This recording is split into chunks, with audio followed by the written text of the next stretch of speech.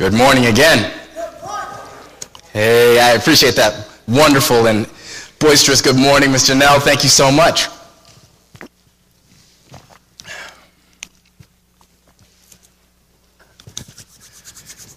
So we're going to pray as we begin. But before we begin, I've had on my mind since last week this idea of humility. And it's just been good for God to speak to me about that because I need it a lot. And some things that Brother Johnson shared with us last week really grabbed my attention and grabbed my heart. And I said I need to meditate on this further. And then also out of that, really this conversation between God and myself about humility and pride. And I spoke with Brother Ted this morning about that topic, because Ted always comes first thing in the morning on Sunday and he says, okay, so what's the title and what's the passage? And I'm really thankful for that. And I was underprepared, but I had a title ready this time. I did. So I told him we're gonna talk about humility. And the title is Humility, Get Full of It. Humility, get full of it. And when I told him that, he said, oh, have you heard of my 2 books on humility? And I may murder these 2 books. And I said, I haven't heard of these. And he said, 1, Humility and How I Attained It. Sounds like a book I may need. And then the other, Proud to be Humble. So go ask Ted where you can find that at your local Christian bookstore. And a proceed of all of that goes to myself as well. I get a cut. Right, Ted? Amen. Amen. Guys. Oh, 0. Okay. But as we prepare to talk about humility, getting full of it, let's pray. Father, we thank you so much, Lord, for your word. And God, we thank you for your love. We thank you for your kingdom. We thank you, Lord, for your gospel. Lord, where you have given us all a place in your kingdom. It's an incredible story, the story that you are telling. And it's an incredible kingdom, the kingdom that you are building and have built. And you are our incredible God. And Father, I pray that in this time you would impress upon me and impress upon us, Lord, just another portion of your glory, that we may gaze upon you and be called into that. And when we see more and more of your glory, and in fact get full of that, we find our place in humility.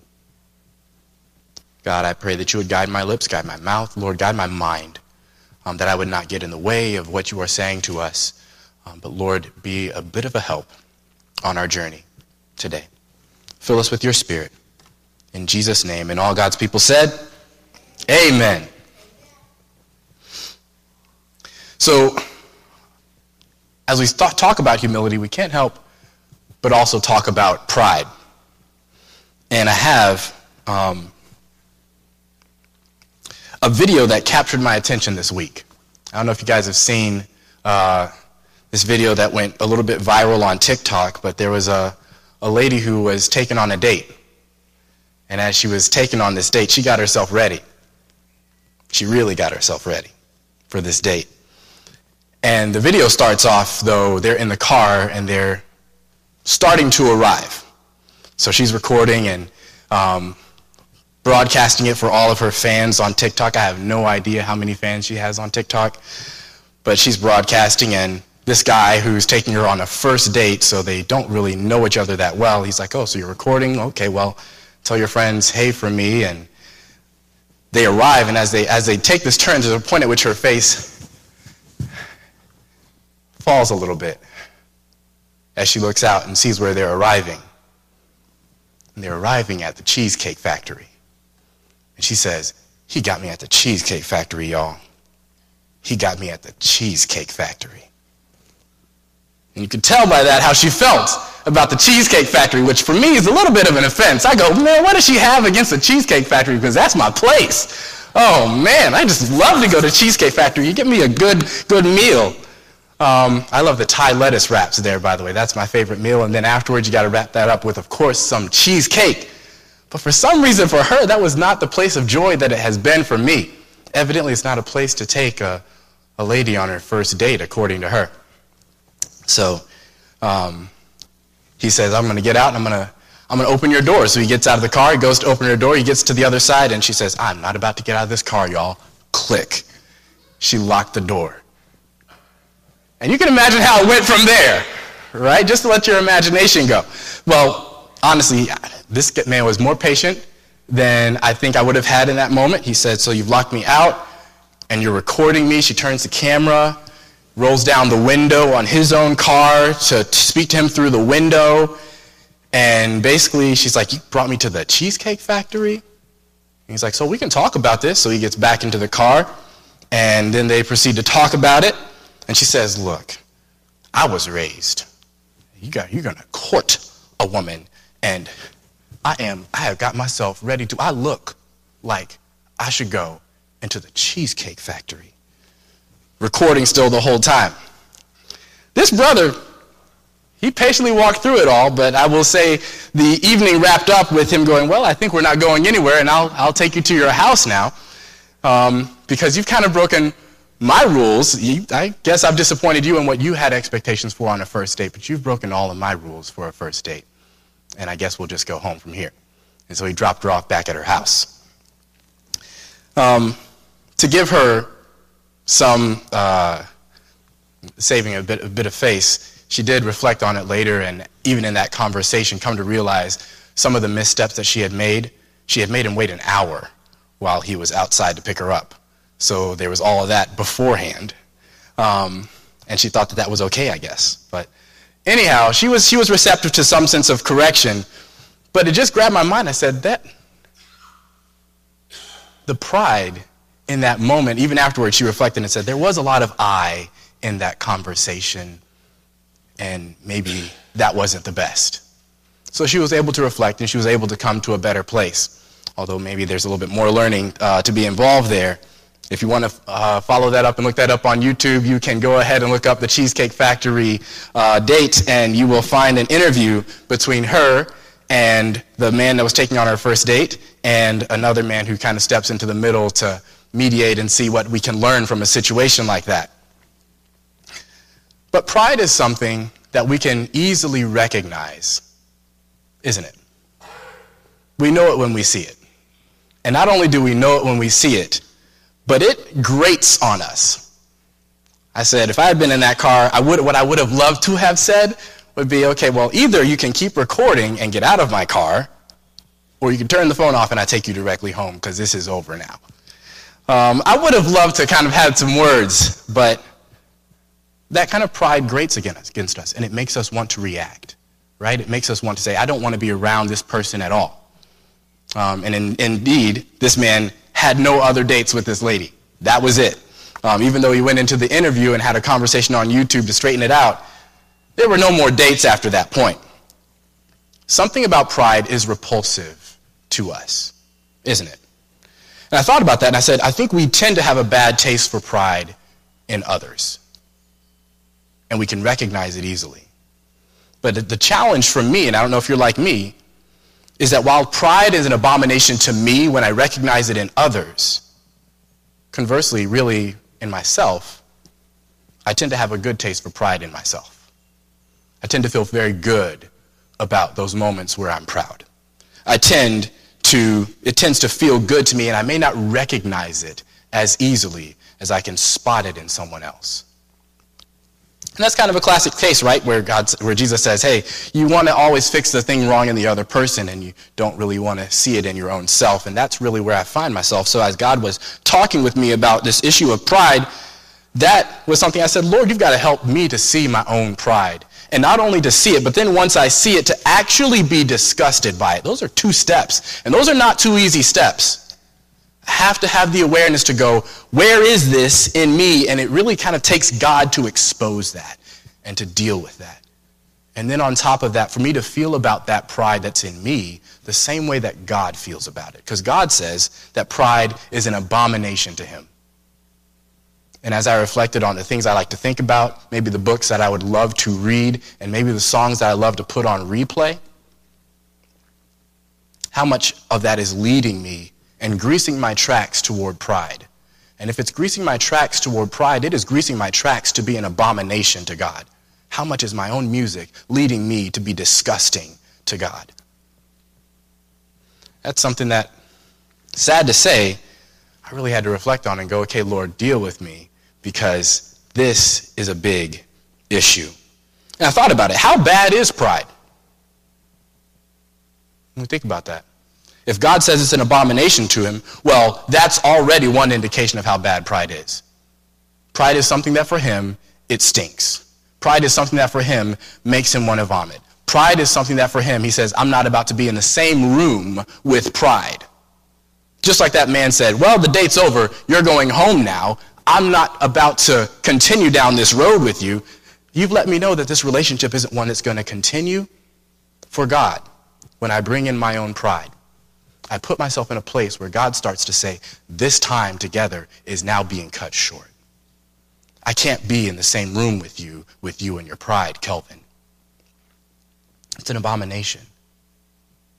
That's a part of how bad that pride is. Imagine the separation that it brings between us and God. Not only that, Proverbs 13:10 says, only by pride cometh contention. Which indicates then that pride leads to other problems. How bad is pride? It leads me into other sin. It leads me into this fighting and this warring and this strife with people that I love and people that I don't even know. Pride brings contention. That is strife. That is struggles. That is war. Imagine what could happen to our world if we just were able to suck out all the pride and remove it. How different would our world be? How different would our international relationships be? How different would our own families be? How different would my neighborhood look if I could just remove all the pride? Pride is incredibly bad. Not only that, but you look at Genesis chapter 3, and I'll turn there. In Genesis chapter 3, and I think we start to see also another aspect of how bad that pride is. When I say Genesis 3, some of you already just kind of like know what goes on in Genesis chapter 3. That chapter is where my Bible titles it The Fall, the first sin of Adam and Eve. And the Bible tells us, now the serpent was more subtle than any beast of the field.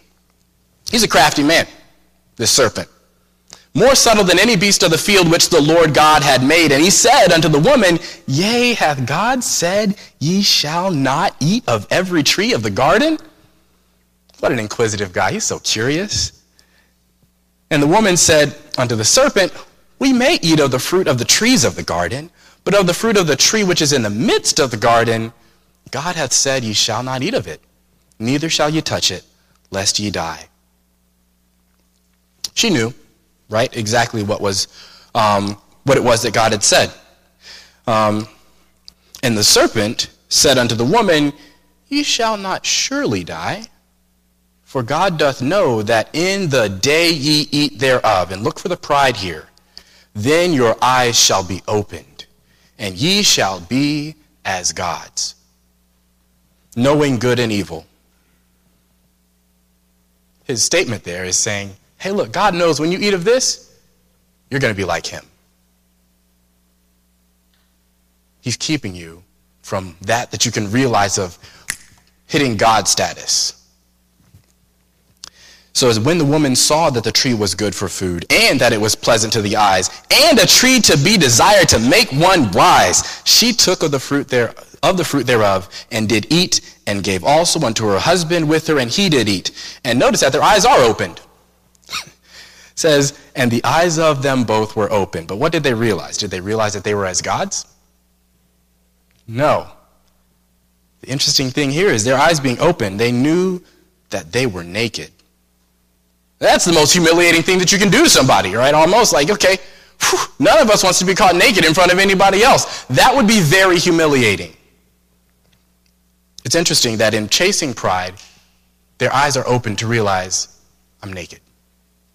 And they need to be clothed upon. And that's you and me. Not only did they realize that they were naked, it says they sewed fig leaves together and made themselves aprons, and they heard the voice of the Lord walking in the garden in the cool of the day. And Adam and his wife hid themselves from the presence of the Lord. Notice that God doesn't even have to push them away. They automatically, in taking the step toward pride and taking the step of sin, push themselves away from him. So, who brought this invitation to them? Satan. And his appeal is one of pride, which indicates to me that pride is very satanic. This has to be connected also to a part of why it is such an abomination to God. When you think about the fact that Satan used to, at one time, serve the Lord, and then at some point, he rejects that job. And he says, I've got a better job for myself. Instead of working for God, how about I just be God? And I exalt myself and exalt my throne above the stars of God. And in that, there is pride. And then Satan takes that same idea and plants it here with us on earth. And we eat it up. And we say, that seems like it may taste good to us. And maybe that'll make me more like God. Maybe that's my way. Pride is satanic, but do we see it? Do we hate it like God hates it? And if we don't, it's a good thing to ask God, develop a distaste in me for pride. Develop a distaste in me. That when I hear it, when I see it, when I start to meditate on that, when I start to have these desires, God, oh no, that doesn't even taste good to me. That doesn't even smell good to me. That doesn't even draw me. It repulses me. May pride repulse me and myself, just like it would repulse God. And if I can feel about it the same way that God feels about it, how much that would change. How much that would change. It makes me think about Isaiah 55, where God says, my thoughts and your thoughts, they're not the same. My ways and your ways are not the same. But I will send my thoughts down to you like rain from heaven. And I will give them to you if you will receive them. And it won't return void. In that sense, I think that God is saying, hey, look, I have thoughts about pride. And I have thoughts about humility. And I'm sending them down to you, Kelvin. I'm sending it down to you, my people. If you will receive it, how different we can be when we receive that from God. So, my first point was just really pride and what it looks like. It's distasteful. It's an abomination. It leads to struggles and it leads to other sins. It leads to this fighting and these wars. Pride is satanic. It's easy for us to see it in others and to be repulsed by it in others. But the trick in it is that it often is okay to me and I don't even see it in myself. And that's what we have to ask God to deal with. But next, right, pride isn't our focus here. Humility is. Humility. So my second point would then be humility and what humility looks like. And as I reflected on it, I think similarly to how we talk about pride, humility is something that when we see it in others, it's a bit winsome. We kind of like to be around people that are humble, don't we? Don't you love to be invited to somebody's house who's just like a humble host? He's like, okay, I want to come all the time, please. It draws us. We see it instantly. We go, that is pleasant. I want to be around that. Just washes like beautiful and refreshing water. It's pleasing to us. And similarly to how we talked about pride, conversely, humility is something that I can have a bad taste for in myself. I like it in other people. I don't like it in myself. It doesn't feel good for me. I actually might find it repulsive in myself. Humility. Isn't that interesting? That with pride, it's something that when I see it in somebody else, I go, absolutely not. I want to be as far away from you as possible. And in myself, I go, it's all good. It kind of fits. And then with humility, I go, oh, you have humility? I want to be around you, right? I want to draw near to you. But when I feel it in myself, I go, but how can I have a little bit less humility, though? Maybe that's just a little bit too much humility, or that doesn't quite feel good for me, and it's repulsive to me on the inside. Isn't that a part of the trick there of pride and humility, that we feel opposite about it than the way that we should in ourselves? It's been said that humility is not thinking less of myself, it's thinking of myself less. And I thought, that's a helpful way to put it. Right? It's not the fact that I'm just out to make myself less and less and less and less and less and less and less of a person, less and less of value, making less of myself at every moment. But it's just thinking of myself less. I think that's a helpful way to do it, to think about humility. But as I thought about that and reflected on it, I said that's a little bit like telling somebody, try not to think about elephants. When I tell you to try not to think about elephants, of course we all know that what are we about to think of? Elephants. Yeah, it's really hard to not think about something. So then we say, think about myself less, how do I do that? So to me, it's really about replacing the thought with a different thought. If I'm going to think about myself less, I need to be thinking about something else more. I need to be thinking about someone else more. So I think that's really the invitation that we have to there. Because when you think about pride also, of course I'm thinking about myself all the time. And one of the funny pictures that came to my mind is when you may, driving along, see people walking around the cities and they have headphones on. You ever see them? And you see the ones that you can kind of guess the rhythm of the music that they're listening to, the beat of the music that they're listening to, because they're kind of like walking along with it, you know? They're feeling it as they're thinking about maybe themselves and whatever music that they're listening to. I'm not really here to preach against a certain music that they may be listening to and walking to a beat. But the idea is I've put on certain music and I've walked around to it, and the message to myself has been pride. And in that moment, it doesn't matter that, honestly, I've done it when I used to walk to work and I didn't have a car. I actually didn't even have a driver's license, and I was over 16 years old, and I felt like this was really a bit of a humiliating sort of a thing. All my friends have their driver's licenses, and they're driving to work, and I have to take the bus, and I've got to walk these blocks to get to the bus, and it felt very humiliating. But as soon as I put my headphones on, and my music was kind of speaking to me a message of, I'm cool and I'm good, then I'm just like, I'm all right. Doesn't matter, right? I could be poor, I could look ridiculous, but the message that I'm listening to makes me feel pretty awesome. And that's a little bit maybe like what we look like when we bring on this sense of pride before the face of God. We're feeling like we're sufficient when really, like Adam and Eve, we're rather naked. But the message that we're receiving is inoculating us in the moment to our own nakedness and to our own lack. And it also means that I miss out on what God is offering in that moment. But humility is not thinking of myself. It's thinking less about me and more about someone or something else.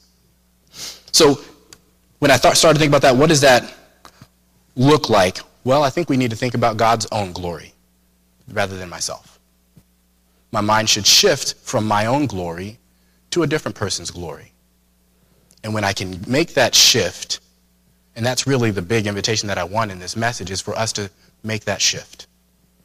Thinking less about me and thinking more about God. And if I can start to see the glory of God in its magnitude, start to see the glory of God in its eternity, start to see the glory of God in its winsomeness, start to see the glory of God in its power, who am I to make less of myself or to just think about myself? It's not about me. It's about God. So there's several passages that really brought me to this kind of an idea. Matthew 5,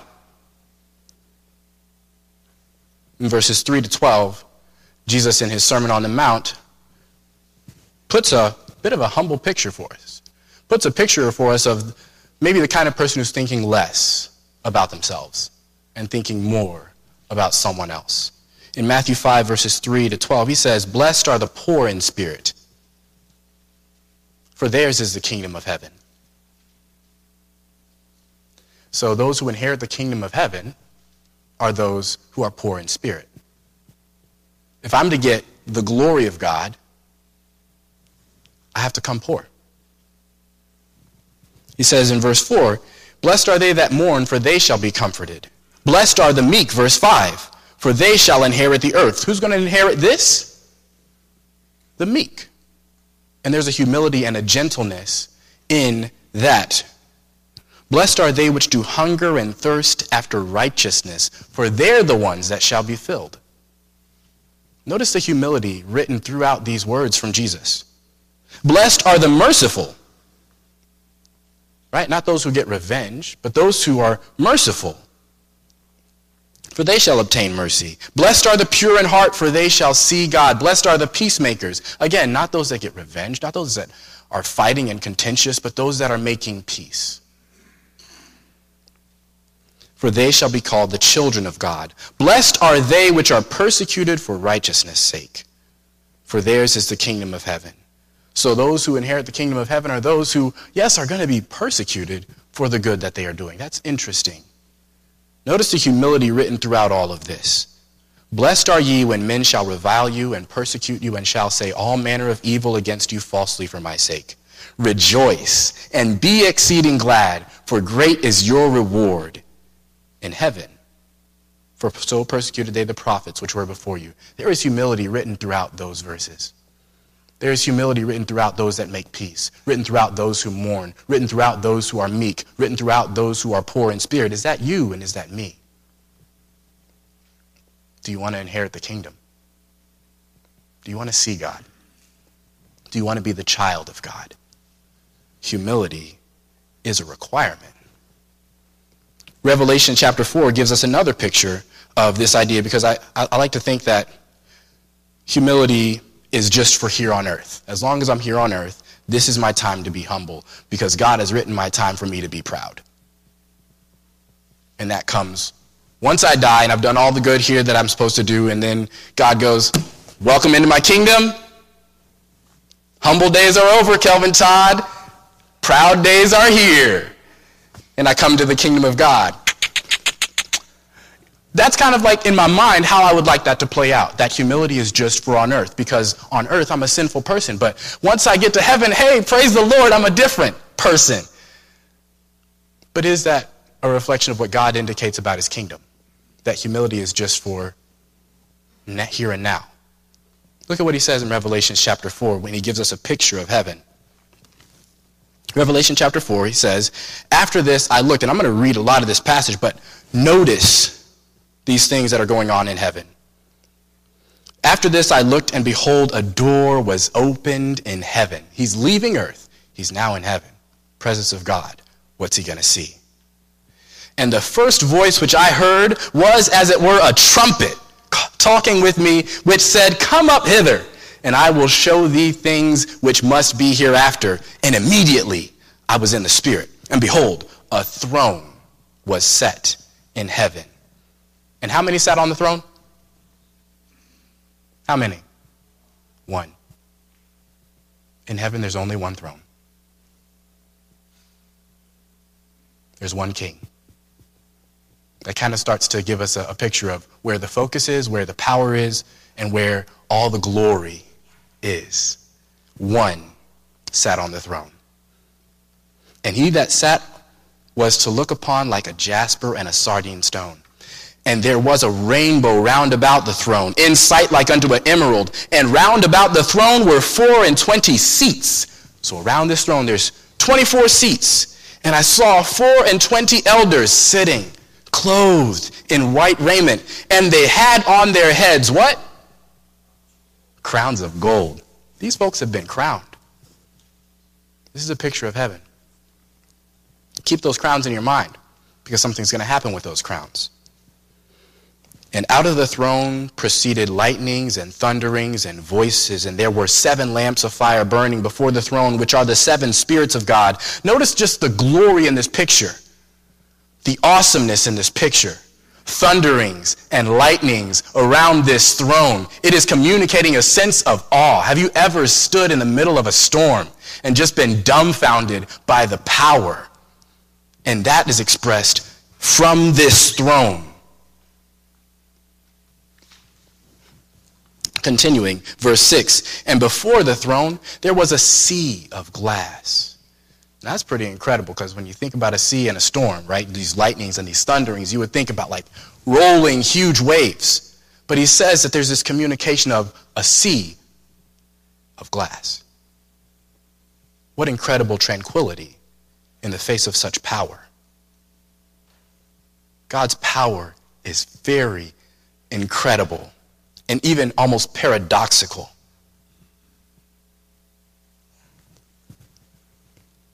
The sea of glass like unto crystal, and in the midst of the throne, and round about the throne, were 4 beasts full of eyes before and behind, and the first beast was like a lion, and the second beast like a calf, and the third beast had a face as a man, and the fourth beast was like a flying eagle, and the 4 beasts had each of them 6 wings about him, and they were full of eyes within, and they rest not day and night, saying, Holy, holy, holy, Lord God Almighty. They rest not day and night from speaking about who?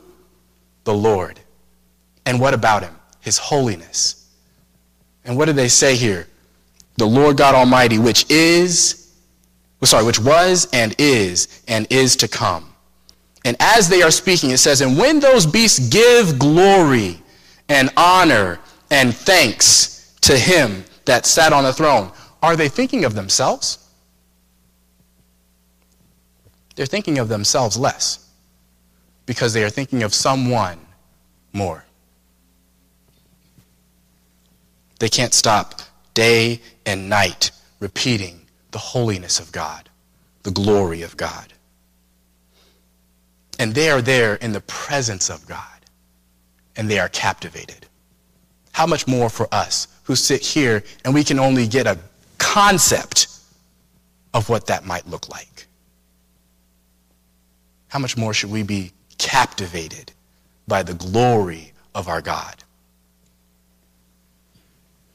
The 24 elders, it says, as they gave honor and glory to him, thanks to him that sat on the throne, who liveth forever and ever, the 24 elders fall down before him that sat on the throne. And what did they do when they fell down? They worshiped him. And worship him that liveth forever and ever, and cast their crowns before the throne, saying, Thou art worthy. Thou art worthy. Not I am worthy. Not finally I'm in heaven and I've arrived and I am worthy. Thou art worthy, O Lord, to receive glory and honor and power. For thou hast created all things, and for thy pleasure they are and were created. Not thinking of themselves, but captivated, totally captivated around this throne, and totally captivated by the fact that all glory is God's. And they're saying again, look, these crowns really are yours. Humility is not a thing that's just for here and now. It's eternal. Which says that's a part of what Satan robbed us of when he tricked us into following the path of sin. He robbed us of the beauty of humility in experiencing and seeing the glory of God. Humility is eternal. This picture also is communicated in the book of Isaiah chapter 2. And I know I'm reading a lot of the scripture, but I'm wanting to do here is just to develop in us a taste that says, I want to go home and I want to think more about the glory of God. That says more next week, and that says through all these days, I want to continue to see more and more of the glory of God. That says, when I read God's word, God, would you show me more of your glory and what that has to do with my day today? God, would you show me more of your glory and what that has to do with who you have made me to be today? What does that have to do with my calling today? Little is much when God is in it. God, show me more of your glory. So let's look at Isaiah chapter 2. Here God is speaking to his people. In the book of Isaiah, he speaks judgment that his people need because of their sin, and ultimately of what he is pursuing through that judgment. What he is pursuing as he's going to have to correct his people who have turned from worshiping him to worshiping idols that they have made with their hands. They have forgotten the glory of God. And in Isaiah chapter 2, he's going to speak a bit about that correction and what he is pursuing. So it says in Isaiah chapter 2, and we're going to read through a lot of this chapter, the word that Isaiah the son of Amoz saw concerning Judah and Jerusalem. And it shall come to pass in the last days that the mountain of the Lord's house shall be established in the top of the mountains. The mountain of the Lord's house shall be established in the top of the mountains. That's what you call ultimate. Right? You've got mountains, and then you've got this mountain of God's house on top of the mountains. That's glory. It shall come to pass in the last days. This is something that we are waiting for and yearning for. Are you yearning for that? The mountain of God's house in the top of the mountains, and shall be exalted above the hills, and all nations shall flow unto it. What a beautiful picture as the nations just slide toward the kingdom of God, as they just are drawn toward the gravity of God's kingdom. All nations shall flow unto it, and many people shall go and say, Come ye, and let us go up to the mountain of the Lord, to the house of the God of Jacob. And he will teach us his ways, and we will walk in his paths. For out of Zion shall go forth the law, and the word of the Lord from Jerusalem. And he shall judge among the nations, and shall rebuke many people. And notice the action that it's going to call them to. And they shall beat their swords into plowshares, and their spears into pruning hooks. Remember one of those issues about how bad that pride is? Only by pride comes what? Contention. And notice that in the magnitude of God's glory, when people are drawn into the kingdom of God, they take those tools of contention and those tools of strife and those tools of war, and they say, we're done with these. Because we have been brought into peace in God's kingdom. That is the power of humility because of God's glory. They shall beat their swords into plowshares and their spears into pruning hooks. Nation shall not lift up sword against nation, neither shall they learn war anymore. O house of Jacob, come ye, and let us walk in the light of the Lord. And then he talks about then what he has done, right? So this is God's call. He wants people to come and walk in the light of the Lord. But in getting them there, he has to deal with the sins that they've been in. So that's what he talks about then in these other verses. Verses 6, Therefore thou hast forsaken thy people of the house of Jacob, because they be replenished from the east and are soothsayers like the Philistines, and they please themselves in the children of strangers. Their land also is full of silver and gold, neither is there any end of their treasures. They have all this stuff that they've gotten from the people around them, right? Their own sense of glory that they've gotten from the people around them. And this is why God has to deal with this. It says, their land is full of horses, neither is there any end of their chariots. Their land also is full of idols. They are worshiping some things other than God. They worship the work of their own hands, that which their own fingers have made. And the mean man boweth down, and the great man humbleth himself. Therefore forgive them not. And the picture there is a man humbling himself before something that he has made with his own hands. That I'm going to bow myself to something that I've made with my own hands. And isn't that a lot of what we're drawn to in this world, that we slave for the money that we make with our hands? Another day, another dollar. This is the slavishness that our world would draw us into. And it's not to say that we don't work for wages, but notice the worship that goes on here, and also ask the Lord to expose us to our own worship that we are drawn away to from him. Are we drawn away from worshiping God into worshiping the things that we have made with our own hands? It says in verse 11, the lofty looks of man. That's another way of talking about pride there. The lofty looks of man shall be humbled, and the haughtiness of men shall be bowed down, and the Lord alone shall be exalted in that day. That's a day that we should yearn for. The Lord alone shall be exalted in that day, the one who sits on the throne.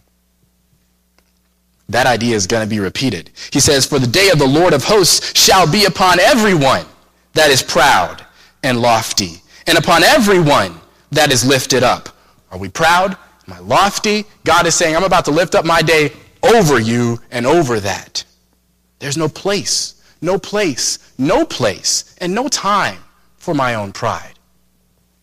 The Lord alone shall be exalted in that day.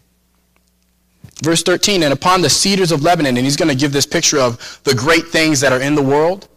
And in speaking about them, he's going to speak about humbling them, and it's basically going to be a picture of what God does to the things that are proud in ourselves, what God does to the things that we think are great about ourselves. So he says, and upon all the cedars of Lebanon that are high and lifted up, and upon the oaks of Bashan, and upon the high mountains, and upon the hills that are lifted up, and upon every high tower, and upon every fenced wall, and upon all the ships of Tarshish, and upon all pleasant pictures.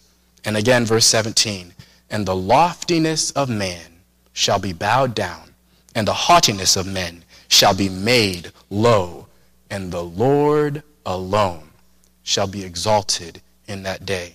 And as we read that, ask ourselves, is the Lord alone exalted in my mind? So I ask myself that question, I would say that that's not true in my mind. In my mind, I think I'm something. I like it. I like to think about myself and contemplate myself a little bit. Is the Lord alone exalted? And almost the picture that I'm almost putting there is, we think a lot of ourselves, and we need to start to think of someone else more. The picture could be of being in line and saying, I need to give place to someone to step in front of me. That's kind of the picture in our minds. But also with that, I don't want us to lose a fuller idea. There is a bit of a caution when you think about giving place. When you think about that tendency maybe to make myself a doormat. So we should talk about that for a moment, just for a brief moment. I don't think that is what God is talking about, and I think that is the tendency where people would say, making less of myself. Humility is not thinking less of myself. It's thinking of myself less. And we need to make sure that we draw a line there. So the picture in my mind, when I think about a line, I think about my school. At my school, we have a lunch line, and we have 2 lunchrooms. We have a high school lunchroom, and we have a middle school lunchroom. And when it's lunchtime, oh man, guys, look out, because that bell rings and kids sprint. They race toward that lunch line because they want to be first. I need to get my lunch because if I'm not there first, I want to be in that line and I'm going to wait forever, and then I'm only going to have like 10 minutes to eat, and I'm also going to get like the food that's left. I want to get there first. I want to find my seat, and I want to be able to sit by my folks, and I want to be able to get to the microwave first, and I got to get there. So they run, right? And I got to say, walk, guys, walk. So then they get there, and they're in line. And the kids are pretty good. They're pretty patient with one another. I'm pretty proud of how they've been doing this year. But when you have 150 middle schoolers who've got to get through a lunch line, that's a lot. And so what often happens then is you get somebody in line who goes, yeah, you can go in front of me. You can go in front of me. And as they do so, there starts to be a bit of a restlessness behind them.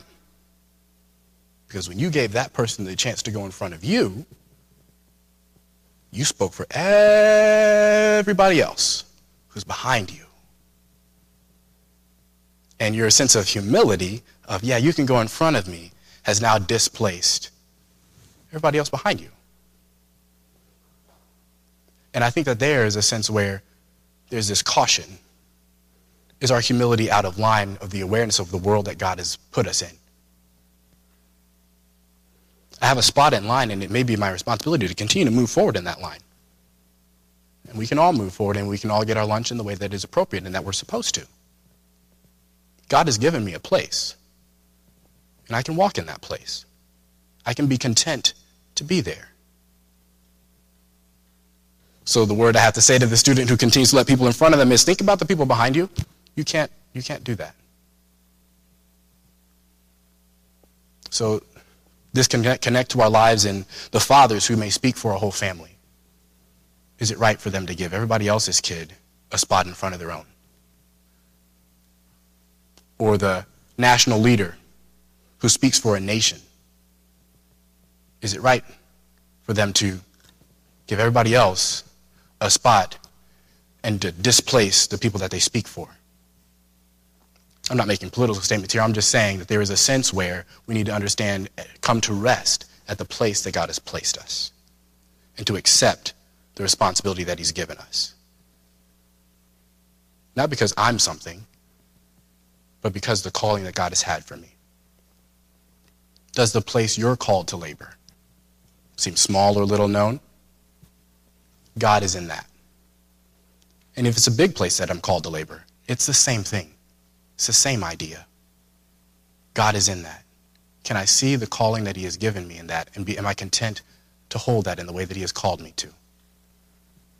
And the most important thing for us as the people of God, as we stand in a line and we think about where do I give place for others and where do I think about others and prefer them above myself, I need to make sure that I'm doing so in a way that doesn't now overshadow the kingdom of God, that doesn't displace the kingdom of God. And I'll go to some passages that will draw us into that picture. So,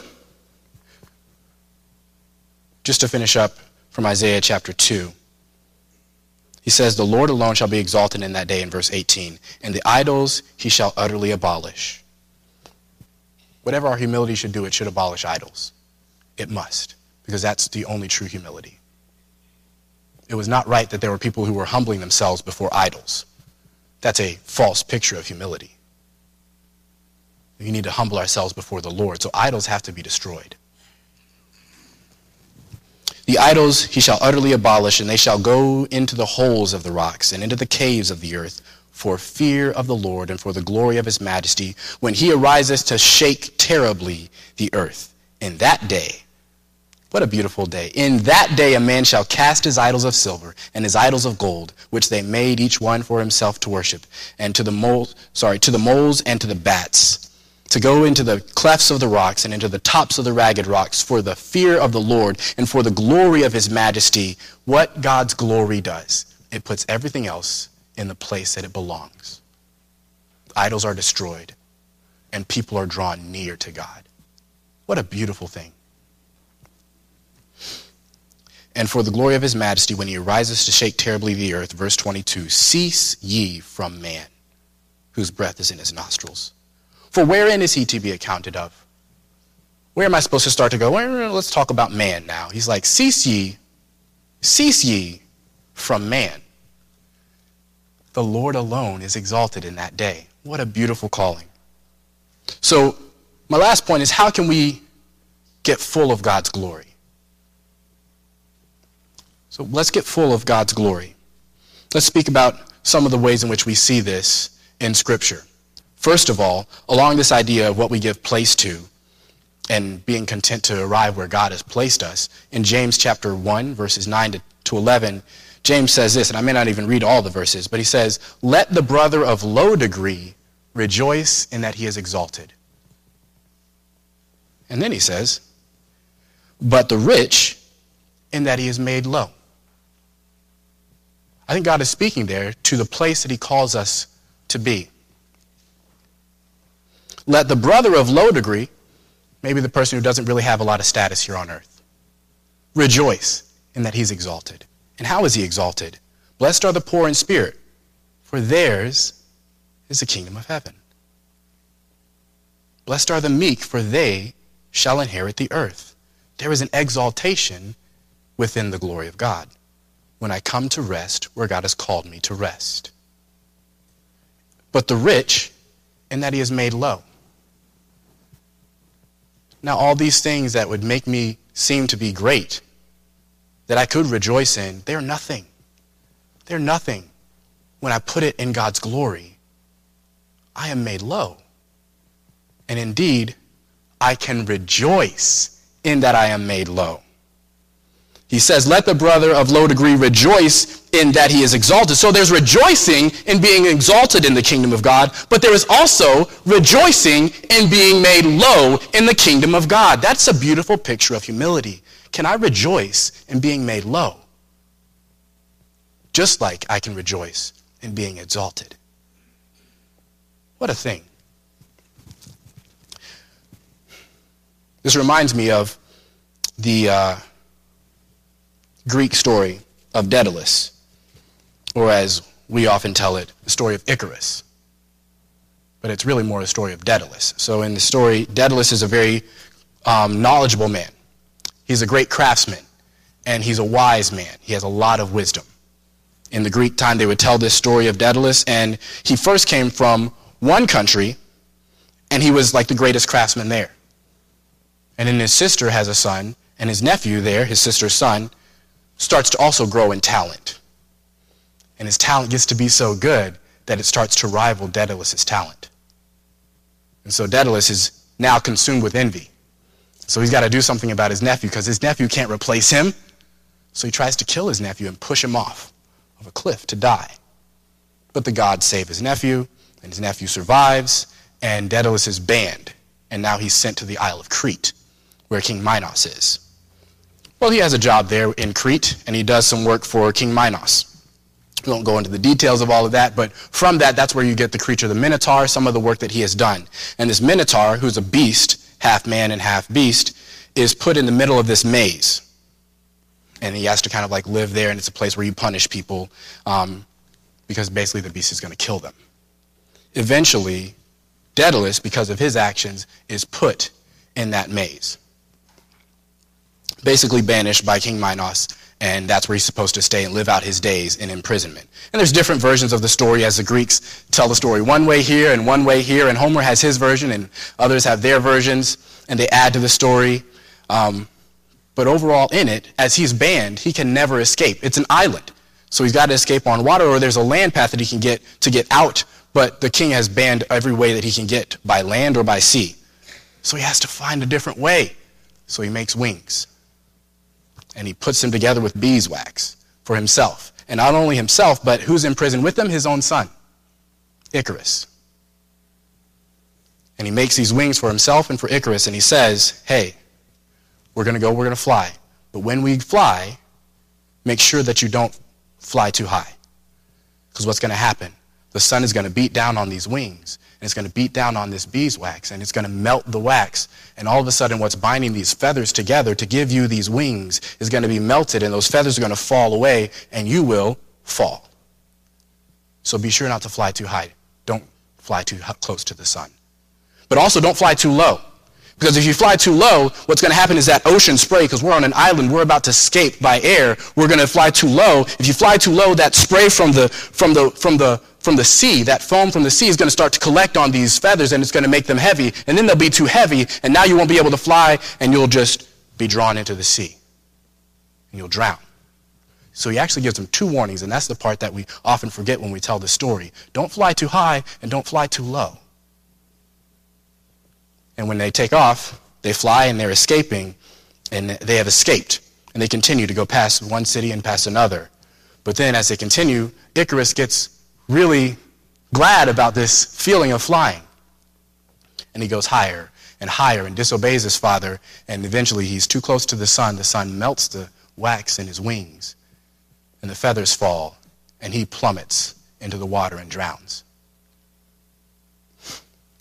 In some versions of the story, Daedalus' nephew comes back around. And the picture is one where Daedalus' pride in attacking his nephew, who was going to replace him, is really the thing that he's now getting karma in some sense for, in the loss of his own son. His pride.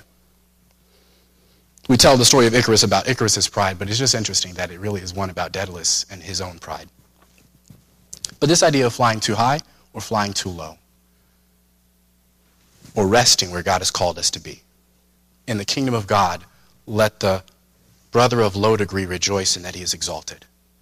God has given us a place. Let also the rich rejoice in that he is made low. This is our calling in the kingdom of God and for the glory of God. And I'll tell one more story and we'll wrap up. And this is from 1 Corinthians chapter 12. Listen to how Paul writes about God's glory and about his own. And we'll wrap with this.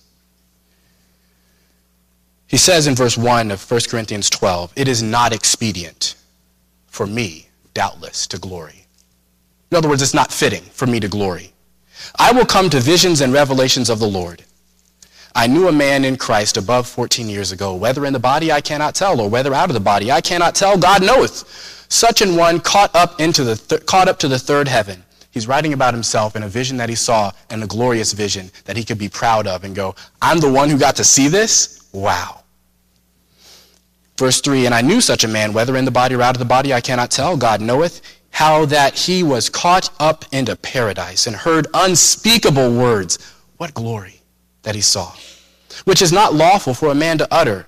Of such an one will I glory. Yet of myself I will not glory, but in mine infirmities. For though I would desire to glory, I shall not be a fool. For I will say the truth. But now I forbear, lest any man should think of me above that which he seeth me to be, or that he heareth of me. And lest I should be exalted above measure through the abundance of the revelations. There was given to me a thorn in the flesh, the messenger of Satan, to buffet me, lest I should be exalted above measure." Verse 8, "For this thing I besought the Lord twice, this thorn that humbled me. I said, God, would you remove it from me? I besought the Lord thrice that it might depart from me. And he said unto me, My grace is sufficient for thee, for my strength is made perfect in weakness. Most gladly, therefore, will I rather glory in my infirmities, that the power of Christ may rest upon me." The beauty of the glory of God is that his strength is made perfect in our weakness. There's a sense of coming low and recognizing who we are in our frame. And when we are content to be in that place, then God's glory, the Lord alone, is exalted in that day. Are you and I content to find that place? Let's get full of the glory of God.